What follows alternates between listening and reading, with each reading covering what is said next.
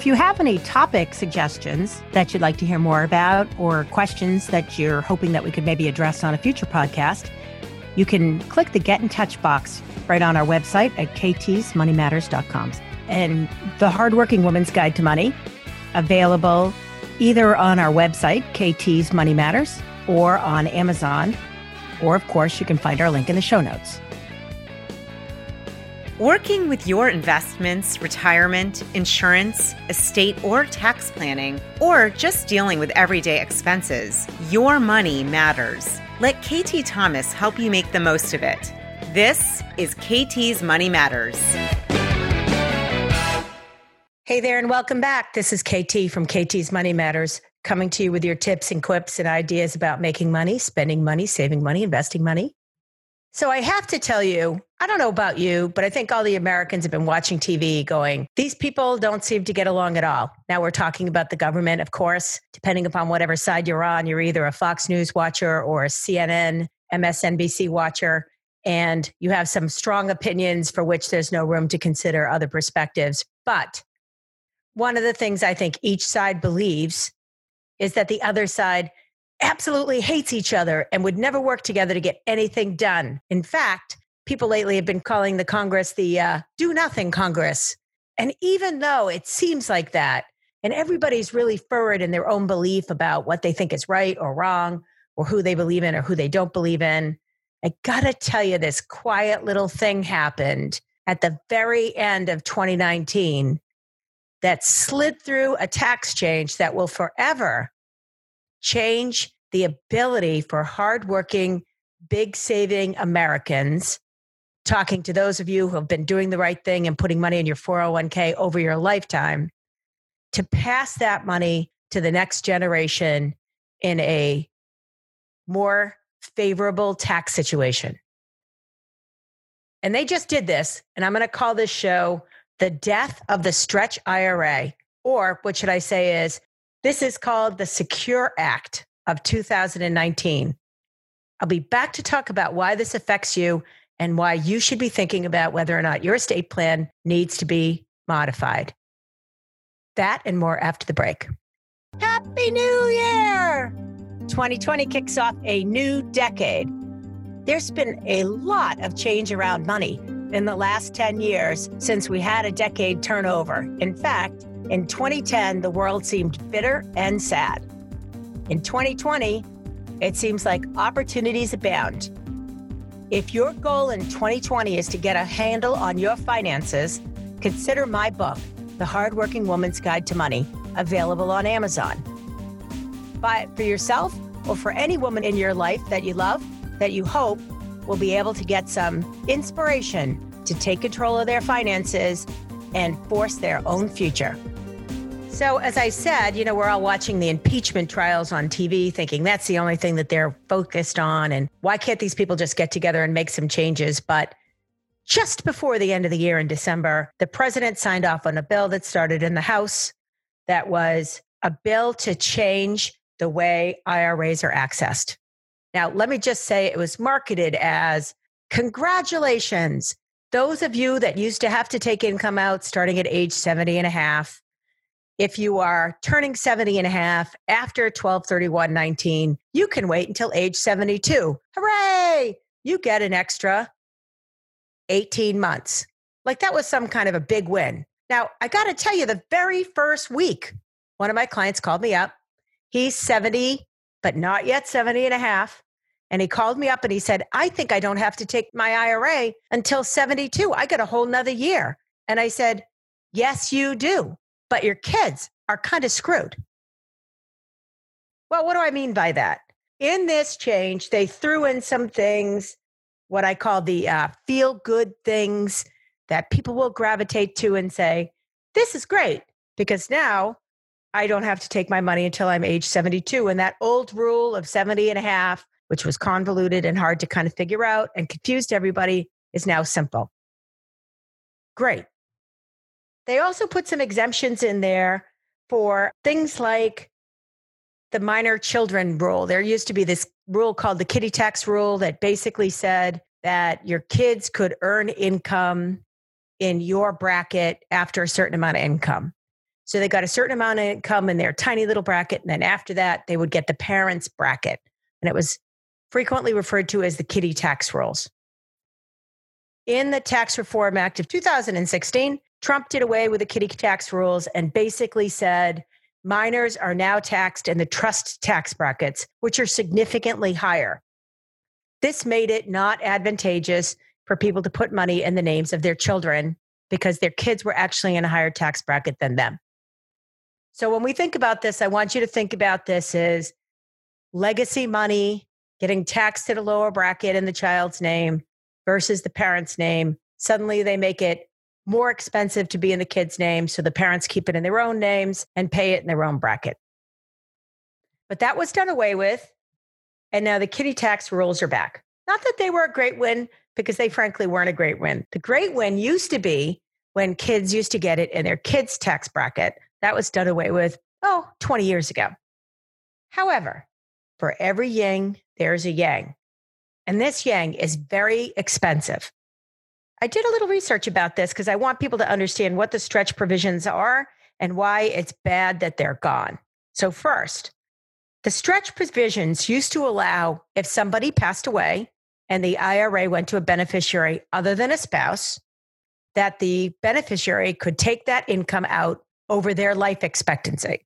So basically, your 50-year-old son inherits your IRA, and they don't take it out based on your beneficiary requirement, but their beneficiary requirement, which would allow them to stretch out that income for decades, meaning they could take a little bit of money out of the IRA and pay taxes on it as they went, but they didn't ultimately have to take it all out at once and risk a great big tax bill in a particular year.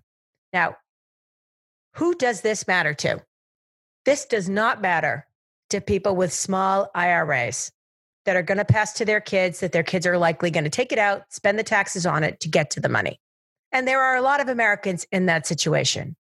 But there are an increasing number of Americans, what we think about is your high income earners having income of, say $100,000 to $150,000 a year. So certainly not the top 1% or even the top 2%. But what they are is they are consistent savers. Or like I like to say, they have the squirrel badge. They're good little savers. They always make sure they save a lot of their income for a rainy day, for retirement, and maybe as a legacy.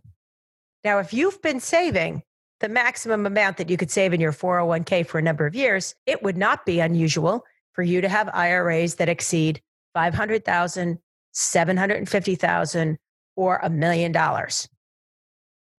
especially after the last 10 years. If you've invested in a portfolio that had exposure to the stock market, I got to tell you, this last 10 years has been a boom market. Those IRAs could be substantial. Now, it really doesn't matter as much for you. You turn 72, you have to take so much money out every year for the rest of your life. That percentage changes every year as you get older and you get closer to the end of your life. The calculation is done every year based on the fair market value at the end of the year for the following year. Now, if one spouse dies, and I'm sorry, guys, I'm going to kill you first because, statistically, you're going first.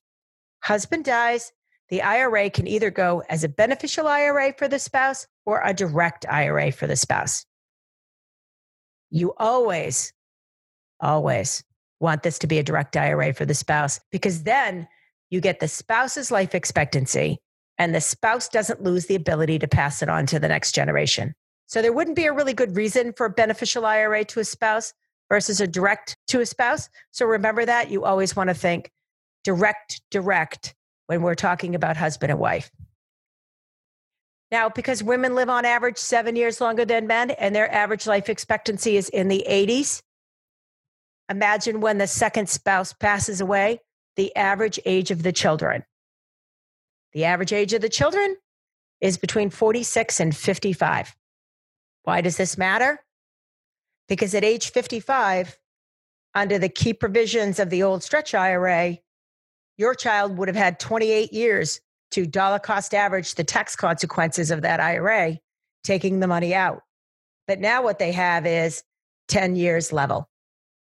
So let's talk about what else is happening in your children's lives between the age of 46 and 55. Hello, can anybody say college? Yeah, their kids are in college. What's that mean to them? They are filing financial aid forms. Now, why does this matter? Because excluded from financial aid forms are IRAs, even beneficial IRAs as an asset for college. But income, any income, or shall I say, any taxable income, goes on the FAFSA form. So now let's just assume I have $1 million IRA that I've inherited. I've got kids going to college. I'm filling out FAFSA. My husband and I don't make a lot of money. Maybe together we make $85,000 a year, national average. At $85,000 a year, my children will be eligible for potentially a Pell Grant and also subsidized student loans because our income's low enough. Now, let's say I'm fortunate enough that even though I lost my parents, and I'm very sad about that, I now have this big IRA that I've received. I have 10 years to take it out, and 10 years straight math means this year I have to take $100,000 out of my IRA. Now, that $100,000 is taxable. And if I put that on top of my other $85,000, that puts me in a little bit bigger than a 25% tax bracket. But let's just use 25%. Let's just be even. So that means I declare $100,000, but I really only get $75,000 because I have to pay taxes. That $75,000 on top of the $85,000 we were making now means that my children don't get any subsidized interest on their loans. They don't get any Pell Grants. So now I have to come up with all that money out of pocket. Under the stretch IRA, I could have deferred that income and then been able to get some financial aid, but now I'm completely out.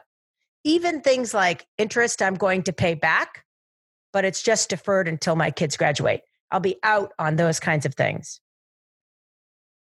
Why would they sneak this little bill through? First of all, it's not a little bill. It's a lot of pages. And they throw in some other things to kind of distract people, like the idea that you could take money out of your IRA one time, this beneficial IRA, for $5,000 if you were, having a baby or chronically ill. You could do it without the penalty. You'd still have to pay taxes, but you could do it without the penalty. It would also be true if you were doing an adoption. It did create a little bit of tax savings for business owners, but frankly, not enough that I think business owners are really going to jump at it. But let me tell you this. One of the things that they changed, which I kind of like, this is kind of crazy, is the ability to add annuity options to the 403b, 401k plans. Now, why does this matter? Well, it matters to the insurance companies. Annuities create an income stream for employees, but they also take the lump sum as a trade-off. Annuity products tend to be more, let's just say, weighty and expensive. And you could always go buy an annuity with your 401k when you retired. And people do that, buy a deferred, an income annuity and change it to a pension. But the idea that they can put it right in a retirement plan is about making sure that you actually never get that money for yourself, that you flip it over to an income stream, and then whatever principal's left over goes to the insurance company when you die rather than to your children. So the insurance company's happy. This creates more tax revenue to the government. And let's face it, if you've seen the deficit, you know that this works for them. They're going to get a lot more money and they're going to tax a lot more money significantly quicker as baby boomers enter retirement and this generational wealth happens. They're going to collect significantly more money. But what this really means is they've created a disadvantage for working and saving Americans over wealthy Americans who get to pass nearly the bulk of their entire estate tax-free in America today. So if any of you believe that the tax breaks that we just went through were tax cuts for the middle class, guess what, guys? It is just not true. Now, what should you be doing now? Well, there are a few things we could do with this. First is, if your estate plan is the beneficiary of your IRAs, which is very common, that the trust provisions allow for the beneficiaries to take their RMD over their lifetime, you're going to need to go change these documents. That's a trip to your attorney or a phone call to your attorney to see whether or not the language in your trust needs to be modified to meet the new changes in the Secure Act. And of course, everybody loves one more trip to the attorney. So if you've been a good financial advisor and a good financial client, and you did your estate plan and you're not yet retired, or you are retired, but you're both still alive, and you're using your trust as a beneficiary to set up for minor children, then you need to know that you're likely going to have to amend your trust, go to an attorney, and have your trust reviewed.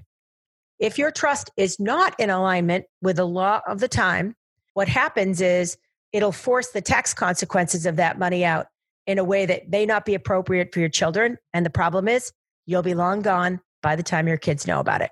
Second thing you could do is you could take a look at, especially if you're a retiree, if your taxable income is fairly low, and by fairly low, I mean $50,000 or $70,000, and your IRA is big, over $500,000, you may want to think about a spend down plan where you're taking money out of your IRA every year, despite the fact that you could leave it in, because your bracket might be less than the bracket of your children. Now, we all grow up with this idea that our kids will do better than us. And if you've been successful and your children are more successful than you ever were, you need to know that you're not doing them any favors. Going straight to them. Their bracket, significantly higher than yours, might actually be not good for them. So what you could do is a small Roth conversion every year to allow you to start to pay some taxes on the IRA and move some of that money over to the tax-free side. Now, it can't be your required minimum distributions, but you could do it forever. You could be retired. You could be doing this for the rest of your life if you wanted to. And basically taking it out in a lower bracket than you put it away at, and a lower bracket than your children will pay.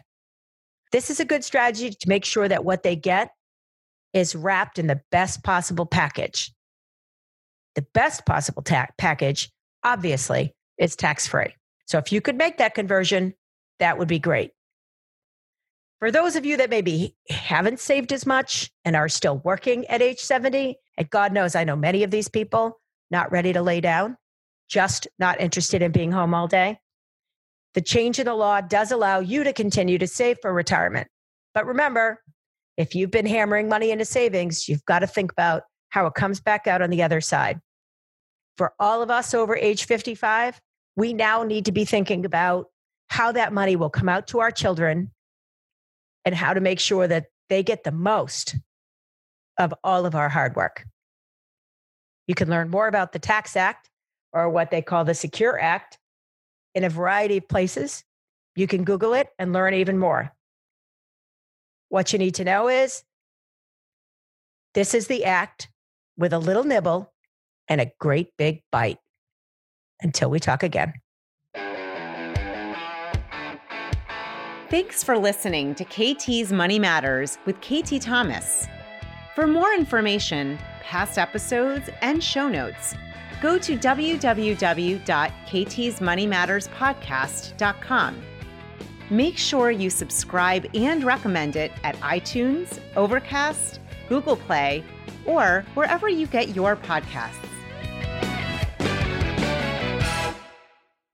This podcast is part of the C-Suite Radio Network, turning the volume up on business. This podcast is a part of the C-Suite Radio Network. For more top business podcasts, visit c-suiteradio.com.